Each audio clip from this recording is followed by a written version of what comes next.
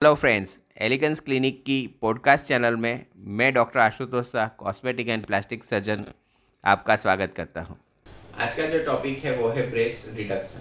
Breast reduction उन लड़कियों को करना पड़ता है या जिनकी ब्रेस्ट बहुत ही बड़ी हो जाती है, वो कपड़ों में समा नहीं पाती है, उनके हिसाब से कपड़े नहीं मिल पाते हैं, वो काफ़ी सारी एक्टिविटीज़ में पार्ट नहीं ले पाती हैं और सोशल कमेंट्स का भाग बनती हैं।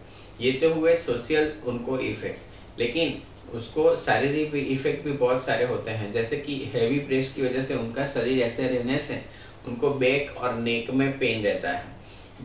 बड़ी ब्रेस्ट के नीचे हमेशा पसीना रहने से वहाँ पे फंगल इन्फेक्शन हो सकता है।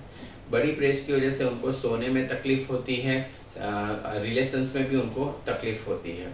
और इसके अलावा ये जो ब्रेस्ट होती है वो उसमें आपको डिस्चार्ज या ऐसा कुछ आके आपको स्किन इन्फेक्शन भी लग सकता है। तो ब्रेस्ट रिडक्शन एक ऐसी प्रोसीजर है जिसको करा के आप आपकी ह्यूज ब्रेस्ट से छुटकारा पा सकते हैं। एक बार आपकी प्रेगनेंसी खत्म हो गई है तो आपने अगर ब्रेस्ट रिडक्शन करवाया तो उसका रिजल्ट बहुत ही लंबे समय तक आपको अच्छा मिल सकता है।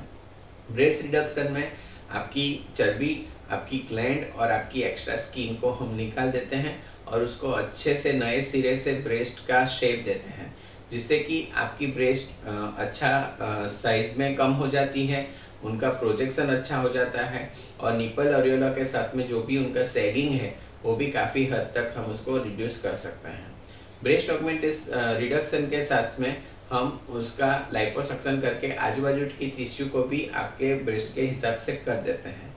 अगर आपको ये पॉडकास्ट अच्छा लगा तो आप इसे लाइक करें और फॉलो करें, और हमें कांटेक्ट करने के लिए 9879546805 ये नंबर पे आप कॉल कर सकते हैं। Thanks for your time.